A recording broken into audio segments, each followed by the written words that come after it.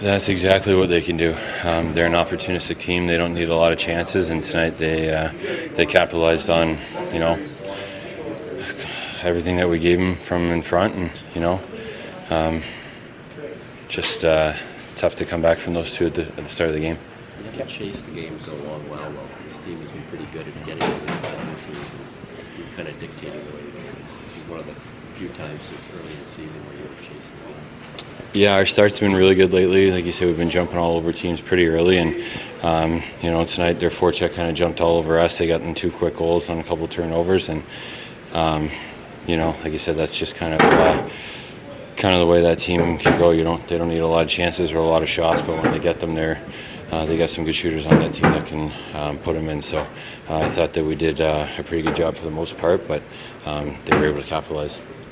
Ovi doesn't need that one on the tee either.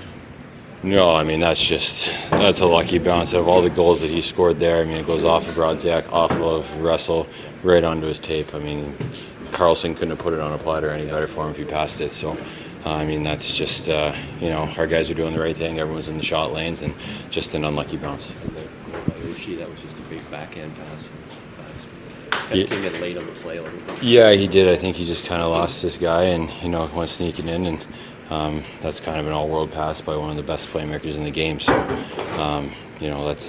that's just a great play by them and a great shot. But again, like you said, they don't need too many opportunities to put those in because they can make those shots. So you're playing one end and there's a kid playing in the other. Are you telling your guys to just get piles and piles of shots, or do you even bother saying that this kid's really played in the games? No, I mean, I'm more focused on my game. I know the guys are very aware of who's in the other net, and he played a pretty solid game for them tonight. We had some chances too, and just couldn't bury as many chances as they could. Could you have stopped any of the ones? They all look like they were all point blank. I mean, there's you're just never happy giving up 4. He always won at least one of those back, and obviously the Ovechkin one I didn't have a chance on, but I mean, maybe on the first one, maybe just, I don't know. Like you said, they're all good shots and good opportunities, but just got to make one of those big saves and keep us in it early.